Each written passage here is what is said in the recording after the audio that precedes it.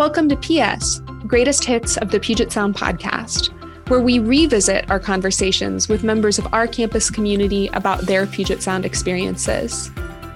I'm Elena Becker, and today we're revisiting my conversation with Ian Fox, an alum in the class of 2014.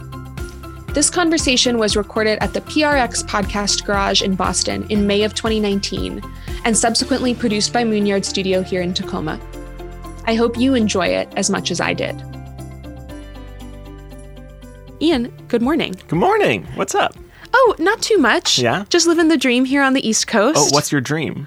Well, I love coming to Boston. Yeah. So I should say that. I get to work with students from New England in my job. I always get a big kick out of coming to the East Coast, in part because I'm a lifelong West Coaster. And it's just fun. It feels different. I don't know if you had that experience when you made your way here, but like the visual history of the East Coast is striking to me. Totally, yeah. The buildings are all different. The people are more upfront, maybe. Right. Confrontational in a positive way sometimes. It's a definitely different vibe from the West Coast. Yeah. And you're from Minnesota, right? That's right. So you sort of had the trifecta. You've had the Midwest, you've had the West Coast, you've had the East Coast. Yeah, I bounced around a bit. Now I'm just missing the South and Alaska and Hawaii. Sure. Have you done the Southwest ever? No, I've never been through there at all, let alone lived there. Yeah. No, I've been to Austin, but that doesn't really count. Not as the Southwest, though I do really like Austin. Yeah. I have heard people say a lot of positive things. I feel a lot of positive things about Austin. I had a friend from Puget Sound who was from New Mexico and just wouldn't stop talking about it. Yes, that's one part of the country, kind of like Boston, actually, where people who are from there are very enthusiastic. And I would say like Minnesota also. Mm-hmm. I agree with that. Well, people from Minnesota love Minnesota. And so let me hit you with my first piece of background research about you, which is I believe that you're the founding member of Puget Sound's Minnesota Club. That's yes. That's true? I was the co-founder and the founding president, and wow. Yeah.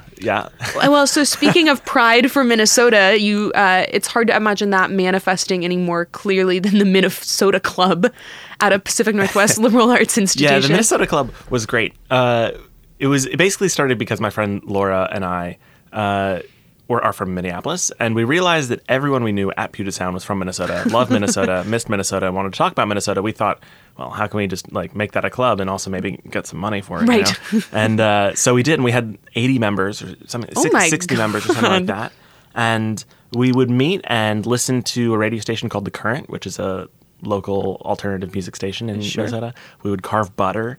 We partnered with PSO, Puget Sound Outdoors, on a trip where I led a hiking trip to a lake, and since it was a lake, we could do it with the Minnesota Club. Yeah. Right? And we got a van. We got an ASUP's van to go up to a concert for a Minnesota band up in Seattle. It was just it was totally ludicrous. Right. But it was an awesome excuse to just meet other people from Minnesota who I wouldn't have met otherwise. Were you exclusively a Minnesotan club? Did you let in anybody from Wisconsin? Or? That's a great question.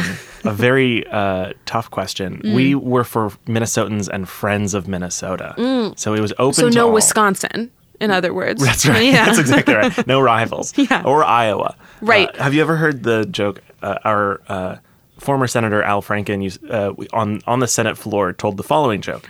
I can't wait for this. Why is Minnesota so windy? Because Wisconsin sucks and the Dakotas blow. And I was on the official record of the United States Senate. What a joke for the Senate I know. floor. Well, he was he didn't mind the attention. Would go for the joke. I think Al Franken established himself as somebody who believed in going for the joke. Yeah, he did.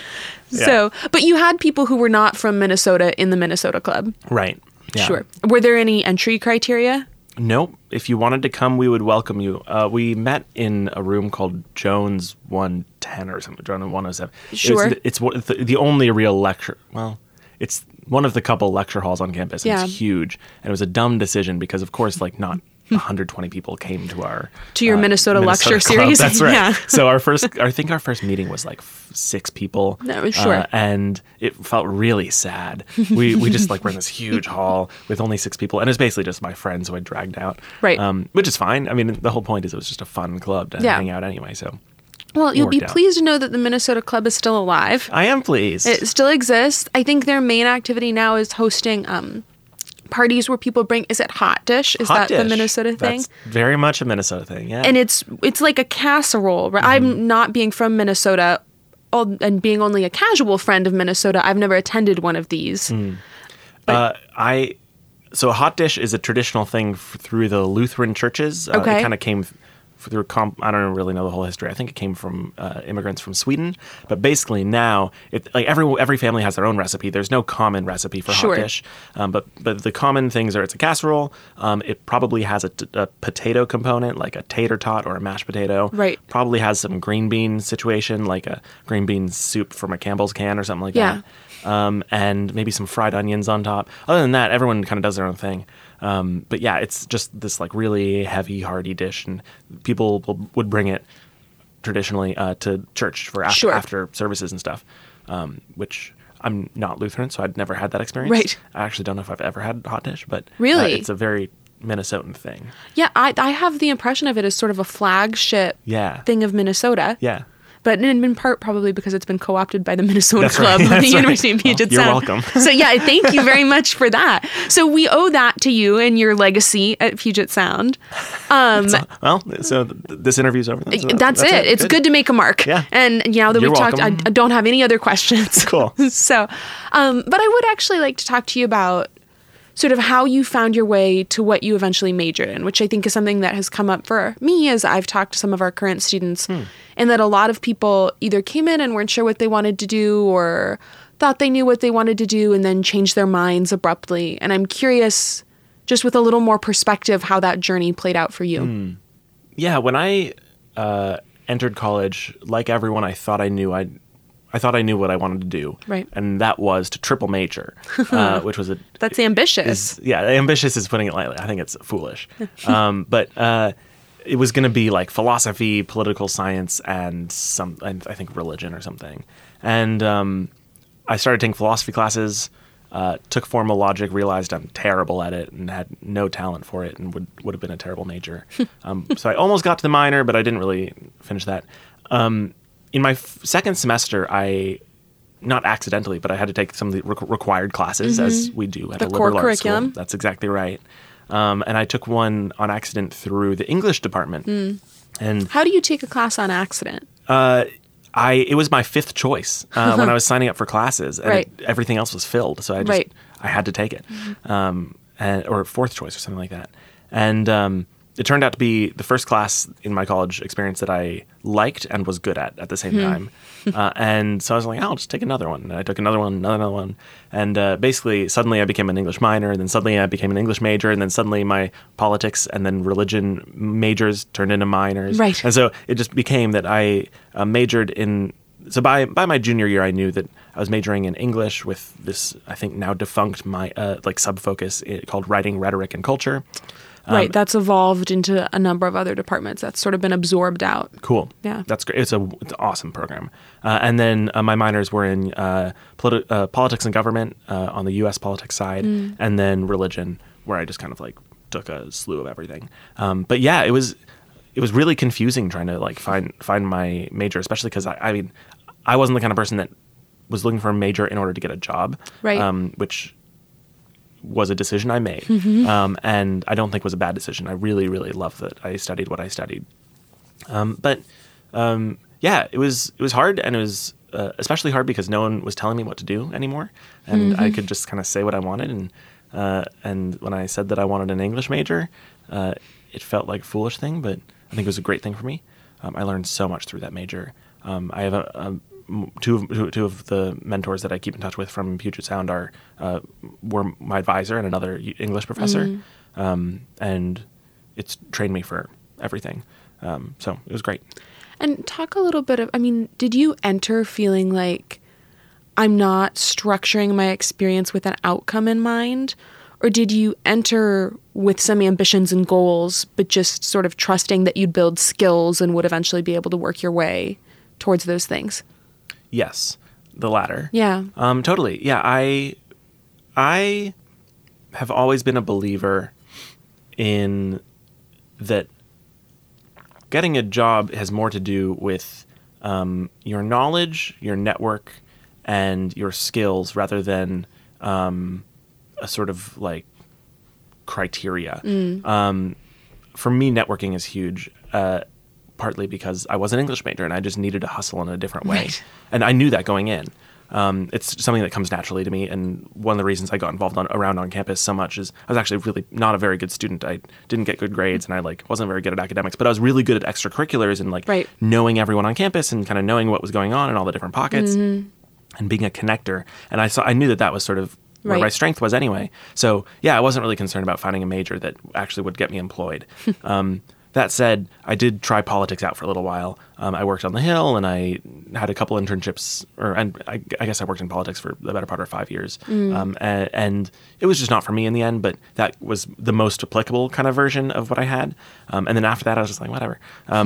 So yeah, for me personally, my major was structured around skills and right. critical thinking, rather than, and also just like kind of learning how to enjoy doing work. Yeah. As opposed to finding a job. And if you think back to it, how do you think that manifested itself? Because I was a sociology and anthropology major in college. What at the time you were at Puget Sound was probably called comparative sociology. And that's another one of those majors where it doesn't lead directly to a job, where you have to do a little bit of work to figure out what do I like about this and how do I want to apply it.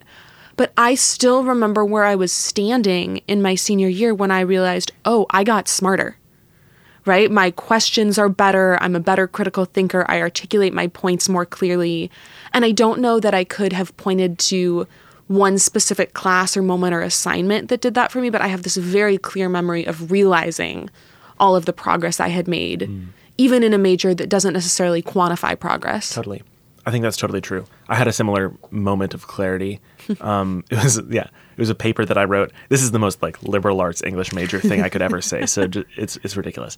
But in one of my classes with Mita Mahato, who was my advisor, who was wonderful and is still there, we read a book called The People of Paper, which is sort of this like postmodern book, whatever. One of the like kitschs or one of the like gimmicks of it is that it has these dots that sort of begin as just periods of ends of sentence, but that grow throughout the book to actually encompass the entire page. So at some point, the entire page is black. Right. And so I was like, I'll just do my paper on the use of dots in this book. And I was like, oh, there are actually other dots, like there are colons and whatever. Right. and so the entire paper was just about dots in the book. Right.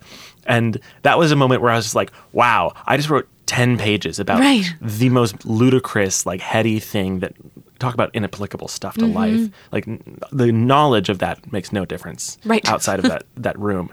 But it was a blast, and one of the things I learned is to follow what I was interested in, and to actually just indulge myself in that knowledge, and then also that I could do that sort of thinking about something small from a lot of different angles, which has been really important for me after graduation. Well, and so let's maybe talk a little bit about after graduation. I think one of the things that I talk a lot about with families as we're thinking about Puget Sound is when you get a liberal arts degree, you might have to do a little bit of work to figure out what you want to do after, right? And it's not, if you go to a school that offers an accounting degree and you major in accounting, it's probably pretty clear to you what kind of job you're going to go get, right? When you get an English major or an anthropology major, or even a biology degree or a business degree, you have to kind of figure out, okay, how do I want to apply this? And I wonder if you can talk a little bit about how that experience unfolded for you. Sure. There's no way around the fact that going to a liberal arts school is a different strategy than going to a technical college or a state school or something like that, where you really are honed in. And that's a real privilege. It's a very different education you're going for. And also it's a real privilege to just be able to say, like, I'll just get educated and then we'll see what happens, Right. I'll come out with debt, but I'm sure it'll be fine. I'll give you the long story. Please. At the end of my freshman year, my mom was bugging me that I needed an internship. Right. As moms do. Right. So I went to Career and Employment Services. Yeah. And I met with my person there. Her name is Sue Dolan, who is still there. She is. She's wonderful. and she changed my life for a bunch of reasons, but this is one of them. And she, according to her, does not remember any of this, but it's totally fine. She meets with a dozen of students a day. And I was just like, oh man, I need this. I need an internship. I don't know what to do. I don't know if I want to go back into the like House of Representatives. I don't know if I want to do politics. Right. She was like, oh, well, like, what do you enjoy doing? And I said, oh, I like listening to the radio. She was like, fine. So she like literally on her computer, she like Control-T, like Minnesota Public Radio internships. She was like, oh, here's some. Like, go apply. Right. And so I did. And by the grace of something, I got an internship at Minnesota Public Radio. Truly, I do not understand why. I had no experience. After your freshman year of college. After my freshman year of college. Yeah. And Minnesota Public Radio is a really good station. I was on a mid-afternoon show. It was like a call-in show. I just like did research all day. Right. And it was a fast education in a newsroom and in answering calls and just all this stuff. Right. And you were actually on the air in that position? No, absolutely not. So what kind of stuff were you actually doing? So I was prepping our host for the next day's shows. Got it. They would say, we have the director of the CIA tomorrow talking about Al-Qaeda in Afghanistan. Get us 200 pages on that or whatever, you know? So, right. So I just would. And suddenly there's politics and radio together. Totally. Even if maybe that's not what you were going for. That's exactly right. And I was like researching authors and I was researching like musicians and I was also researching politicians and all those things. So that was a moment where I was like, oh, like public radio is kind of neat. Like these people are nice. The work is interesting. Yeah. And also I learned that summer that I'm not a journalist. I just don't have that hustle in me. Right.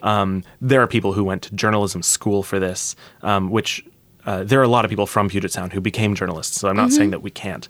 Rachel Martin on NPR is a Puget Sound alum. She was my commencement speaker and is a very kind person. Right. Who helped me out and a bunch of other alumni, whatever. Alumnus, yeah. Alumna. Some of them are gendered and some of them are singular, and it's. I don't know. There's a whole lot of Latin complexity. Yeah, I don't know. I was an English major, not a Latin major. Nice. Good save. Yeah. So you're at Minnesota Public Radio. And so I knew I didn't want to be a journalist. And I just kind of like sat with that for the next 3 years where I knew I wanted to be in public radio and I had no idea what that meant. Right. So the next summer I worked at a youth program in Minnesota and the following summer I interned on the Hill in DC again. And I was still just like, I really want to be in public radio, but I have no idea what that means. Right. And throughout college, I was really into podcasts. I was involved in KUPS. The radio station. Amazing station. Yeah, it is. Voted the #1 college radio station in the country a couple years running. A few times, yes. From MTVU was what I said on my tours. Yeah, that's exactly right. Yeah, that's a proud statistic. Yeah, well, it's a great station. It is, and actually one thing, just as a quick sidebar that I really like about KUPS is that as long as you have an interesting idea, they'll put pretty much anybody on the air. Totally. So as long as you show up and you want to do something that other people aren't doing on 6 radio stations in the greater Seattle-Tacoma area, there's a lot of hours in the day, right? You can be on the radio. Totally. Or if you just like have a good interest that like, you know, if you know jazz really well or whatever. Yeah. I had a show at like 5 a.m. on Thursday mornings or something. It was just like a terrible, like we literally had 2 listeners and they were my dad and my friend. But what was your show about? It was a show with my friend Sean Tyree, who is also from Minnesota. Mm-hmm. It was called Transnational Airwaves, where every week we would select a different city and we would play only local music from that place. Oh, that's cool. And then we would hopefully bring in a person to come talk about from that place to talk about what it's like. Who was at Puget Sound? At Puget Sound, right? So we, you know, Honolulu or Missoula, Montana, or Stockholm or wherever. Oh, cool. And so it was a really, really fun show. We did it for more than 3 years. And KUPS was a good education in just that I also loved just being around radio people in a radio station, right? And also that I didn't want to be on air. So anyway, so this is a very long story. I'm enjoying it. So to say, after graduation, like everyone, I was in a complete panic. I had no idea what I was going to do. I had no job. I had a girlfriend, and that was kind of it, you know. And that's better. Or that was a lovely thing to have. Right. And so after graduation, thanks to Rachel Martin, I flew out to D.C. about a week after graduation. And as I thanks, because she was my commencement speaker, I just casually said, oh, if you're ever in D.C., let me know. I'll show you around NPR. And I was like, great. Okay, I will, yeah, I come. I'll be there next Tuesday. Yeah. And so I went home and I bought my ticket. Because of that, you weren't otherwise planning to be in D.C.? Well, I had... my dream was to work at NPR, the mothership in Washington, D.C. Right. And I knew that from since my internship at Minnesota Public Radio. But I had no way to get there. So when she offered that, I was like, absolutely. Sure. So yeah, so the answer is yes. So I flew out there.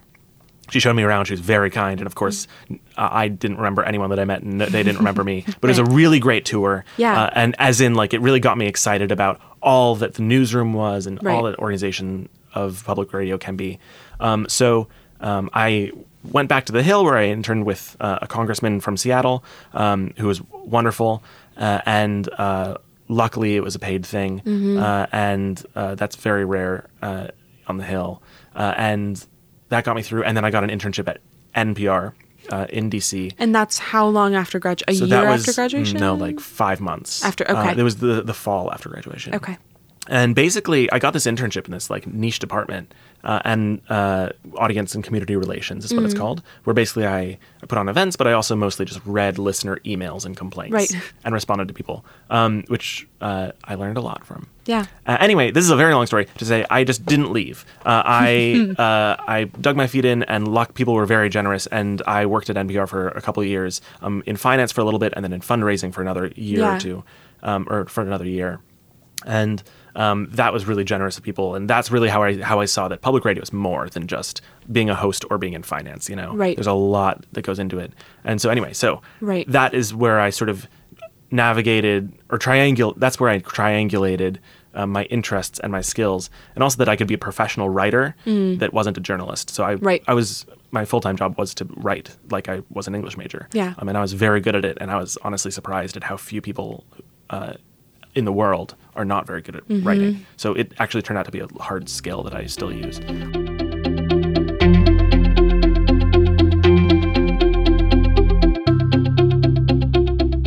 Ever wonder what rappelling, a research symposium, and different types of moss have in common? I'm Tori Henson, Assistant Director of Admission and Transfer Admission Coordinator at Puget Sound, and you can go to pugetsound.edu/stories to find out the answer.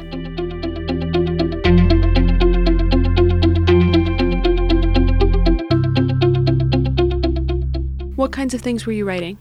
I was writing grant proposals Yeah. And fundraising materials, Okay. Which sounds very dry, but to me, I think that's just like the most interesting thing. I was a writing rhetoric and culture major. Part of rhetoric is convincing someone of something that they might not think they want to do. Right.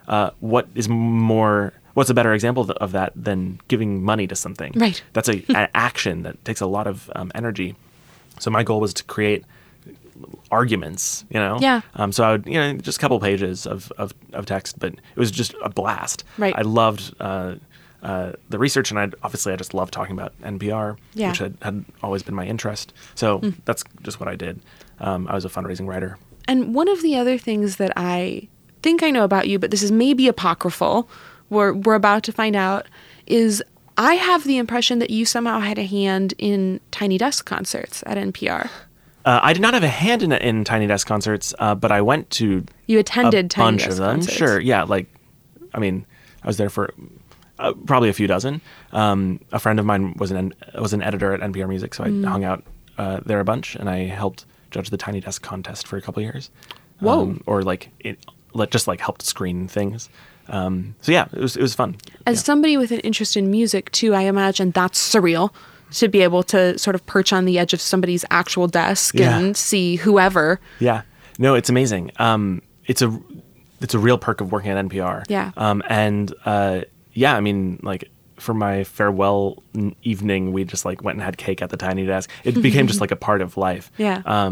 And it's definitely a perk. I mean, you just see a lot of artists that are great, and also it was good in humanizing people. That these big artists that might go on to play a stadium that same night are just they're people playing bars Right. who at a year ago. Right. And so I ended up, when I was in DC, I hosted house shows in my living room, and it was the same kind of stuff where it's just it's the same. These people could be big deals in 10 years or not. Right. Who knows? But if they're talented, that's all that matters. Do you have a particular favorite that you saw come through Tiny Desk? Yeah. St. Paul and the Broken Bones is a really great band. It was probably my second Tiny Desk, and the guy, I assume his name is St. Paul. I don't know. He was the first person I saw that stood on the Tiny Desk, which was very rebellious, and his voice is just stunning. So St. Paul and the Broken Bones. I'm a lifelong fan of Punch Brothers, and so it was a big deal when they came through. And Leon Lahavis was fantastic. Yeah. There were people that were bad too, but I won't mention them. Yeah, we can be discreet. Yeah. Does somebody actually work at the Tiny Desk the rest of the time? Yeah, that's literally Bob Boilen's desk. Is it really? Bob Boilen is the founder of the Tiny Desk series, or one of the two founders with Stephen Thompson, and he's also like one of the original staff of NPR Music. He directed All Things Considered for a bunch of years. Yeah. And it's literally his desk, and he just kind of clears out when the artists moves his stack of papers to the floor. And the one next to it, which you can see in the videos, is the intern desk. Is the intern that works with Bob. So both of them have to kind of clear out. Right. Yeah. But there are worse things to clear out for than Tom Jones. Yeah, that's true. Yeah. So when you're doing it 3 times a week, sometimes. Sure. Is it really 3 times a week? Yeah. That's I didn't know. There are a ton of them. There are a lot, but I guess I had not ever paid attention to the frequency. Yeah. They record at a different rate than they release. Sure. But yeah. But wow. Yeah. 3 times a week. That's a lot to be vacating your desk. You just put your headphones on and do your work anyway. Right. You just listen to their album while they're 40 feet away. That's right. Right. And how and when did you leave NPR? Oh, I left NPR 2 years after I graduated. What is that, 2016? And I went to an organization called the Pew Charitable Trusts, which is a nonprofit that does a lot of policy and things that sound really wonky, but like in my mind really changed the world. And I continued in fundraising and donor relations, which was another good thing where I knew that it was good skill building. I had no interest in fundraising itself. And I knew that would be my last job in fundraising, which it was. But it was great, and I got to contribute to a cool organization. Right. And then I needed a life change, and I had this dream of working in community building in public radio that had been consistent throughout, even at NPR. I tried to do that work as well. And there are only 2 places in the country really that do it. Maybe more than that, but the one that was most explicit is where we're sitting now, the Podcast Garage in Boston. Right. So I left my job for an internship, and I moved with not a ton of money in my savings, another foolish decision, and it worked out. I've been here for going on 2 years now. Right. So yeah, and it's been a great gift.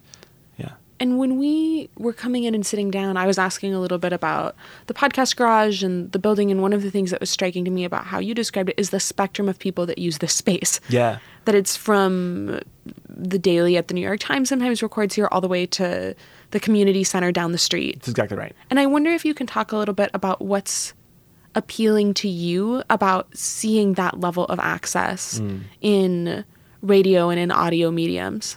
Yeah, so that's a great question. For me, what I find most frustrating about public radio is that it doesn't completely embody its mission. Its mission being to enrich communities via its content.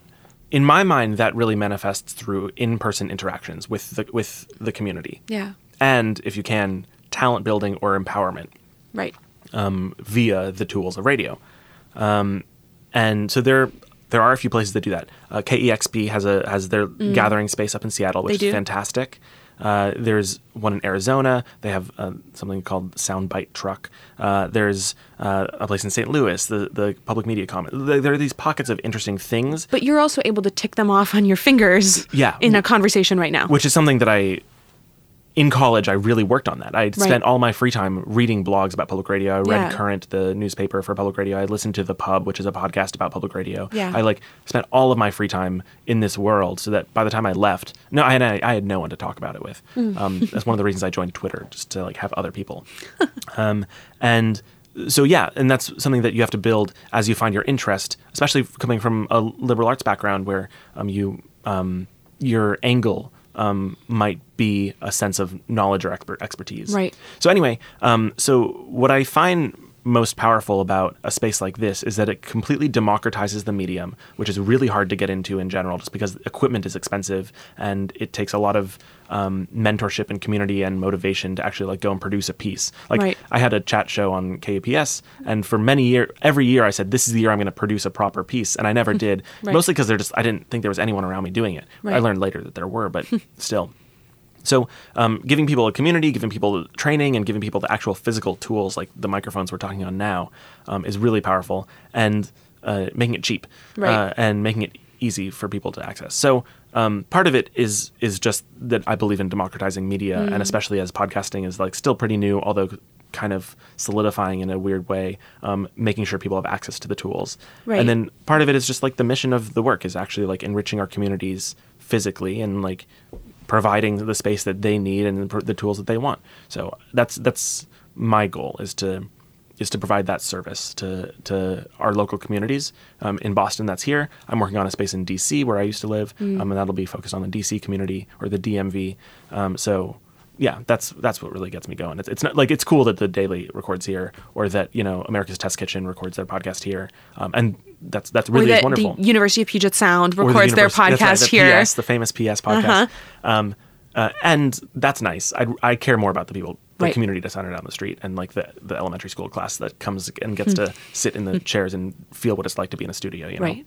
And one of the things that is really striking to me about that is that I have the impression, as somebody that does not work in radio in any meaningful way, that podcasts are sort of perceived as an equalizer, right? In that you don't have to be given broadcast space on an airwave to have a podcast that exists in the world.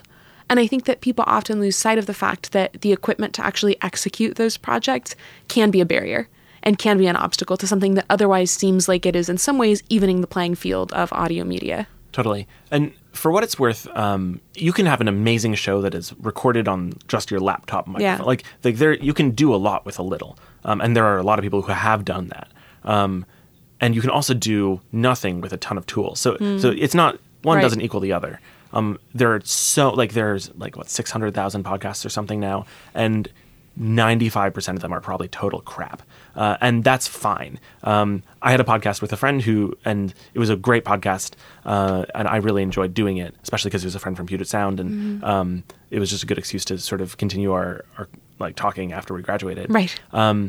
And what I loved about it is that I learned how to edit audio. Yeah. Again, I like learned how to produce a segment. I learned how to like what sounded like good audio, and I could like edit myself in the moment rather than after the fact. Like I just learned all those sort of tricks, and that I apply in my job now. Right. And those are things you don't have to wait for. You can just go make a podcast using Audacity, which is like a free software, and like your laptop microphone. That's totally fine. Or just like an earbud for your iPhone or whatever. It's a totally fine microphone. Yeah. People produce really good stuff with that. So it's definitely, I agree, it is a democratizer.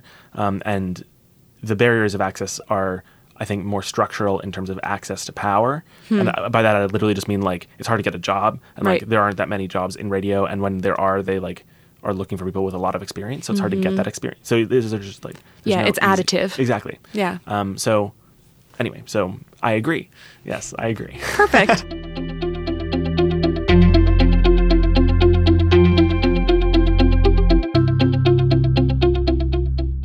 Ian, we are wrapping up all of our conversations by asking everybody the same 4 questions. Ready? No. But go on. Okay. Well, question 1, I'll ask slowly, is what is the best place on campus, do you think? What's your favorite place on campus? Yeah, the best... I have 2 favorite places on campus. One, I mentioned I had a KUPS show. The booth in KUPS is just so much fun. Yeah. It's a beautiful, like, tiny room packed with all these records and just these funny lights, and it's an amazing space. I love listening to music on those huge speakers, and it feels so cool just being in the center of things. I think there's a couch in there. That's cool. Totally. I had a friend who had a show on Friday nights, and he was basically just like, y'all should come hang out. And so there would be like 10 people just hanging out in the studio. Right. And he was a like old school hip hop head, and so we just like listened to hip hop and just like talk. It was great. So definitely the KUPS booth. And the other would be when I was there, it was something called the SDC, the Student Diversity Center. Now it's something called the Yellow House, which is run by what's it called now? Center for Intercultural and Civic Engagement. There it is. Yeah. SICE. SICE. There it is. The chaplain is the head of it. His name is Dave Wright, who continues to be a mentor of mine. I was an interfaith coordinator with him for all 4 years, and that building meant so much to me. A couple of my clubs met in there. It also is just, I think, a really necessary tool to actually like do the personal growth of that college that I found in college. Yeah. And it's a nice space. So, and they're very nice people. So that's true. I like that. Yeah. What are you reading right now?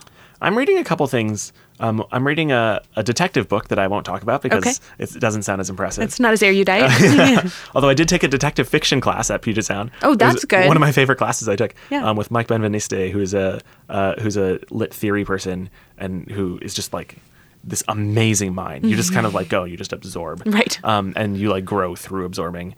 So anyway, so I do actually, the detective book is good. But a book that I loved recently is called The Seventh Function, and it's by Laurent Binet.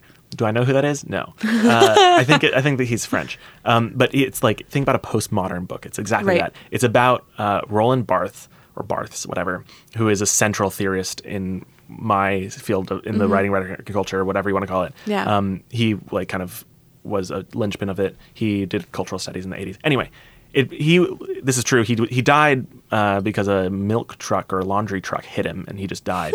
And this book is like, what if that was a conspiracy? And so it's a fiction book, but with like just like really fun, sort of like globe trotting, really wonky, heady thing for liberal arts majors like us. Yeah. What is your favorite place to eat in Tacoma? In Tacoma, there are a bunch. There's the 24-hour Memos right off campus. There sure is. I love Memos. Is it the best food? No. Is it a $3 burrito that's 24 hours? How can you say no? Yeah. Red Hot is an amazing place with these hot dogs that are just like ludicrous. What's their famous one? Like peanut butter and bacon or something? Yeah, the Hound Dog, peanut butter and bacon. And it's just like it's a good spot. My favorite place to do work is a place called Metronome Cafe right off campus. Yeah. And what is that? Alder? And it's Union and 6th. Union and 6th. Yeah, it's been a long time. Seriously, I know. I need to go back. Come on. And it's a really cool space, and it's also just like, hipster coffee. And I don't know coffee very well, but it tasted good to me. What I really liked is that they have like open mic nights in this performance area, and it's a really cool space to work. And so they've like, they have good like coffee and good vibes, and you just go read there for a while. You can get a little stack of pancakes. Yeah. That's fun. That's great. Yeah. Cool. It's delicious. Huh. And lastly, what do you think it makes Puget Sound special? One thing I said to a lot of my prospective students, and I still think is true, is that in most ways, Puget Sound is not actually that different from any other liberal arts school in the country. Like the education you get is probably going to be just as good as a bunch of other schools. But what is different is a couple things. Like one, it's like the geography. Like, do you actually want to live in Tacoma, Washington, and like in the Pacific Northwest? I think that's a huge plus. I loved waking up and seeing Mount Rainier from my bed without getting up. I loved having access to Tacoma, which is a really cool city, and also to Seattle, which is a really cool city, and also having some separation from Seattle. Right. Yes. But like literally, you can just get on the bus and go. And I also just love the neighborhood of. Where UPS End, is, where Puget Sound is. That's okay. You can be forgiven for that. There's just like a lot to do, and it's a really lovely place. And then also, it's the physical environment. Like the campus is just stunning. Like there's no way around it. It's just a stupidly attractive campus that makes you feel regal just walking around. There are like all the woods and all the beautiful buildings, which I think really did foster a different college experience for me. Right. And also it's just like really nice to be around. Like you leave the library at 2 a.m. and you actually can, like feel like you're happy to be there. Right. And then, the other thing is just like the people, which there are good people in a lot of places. But for me, I found my good people at Puget Sound. And when I visited campus, it was just like very clear. When I visited, it was like, this is my place. And that was because of my host, who's a guy named Brian Ernst, shout out. And then also because of he works at Puget Sound. Well, no, he doesn't anymore, actually. No. Now Brian's in law school. Oh, that's right. But Seattle, he worked at Puget Sound for long enough that we overlapped, so I, too, know Brian Ernst. Great. He's just a life changer. A delightful human being. He really is. Yeah. He's something else. What I loved is the vibe of like sort of these like the hipster crowd, but like not that hipster, and then also sort of this like really wide swath of other people from around the country and around the world. I had never met anyone from Hawaii before, right. And then also my professors, who I just grew to really trust and adore. Ian Fox, thank you very much for hosting me here and for joining me this morning. Thank you.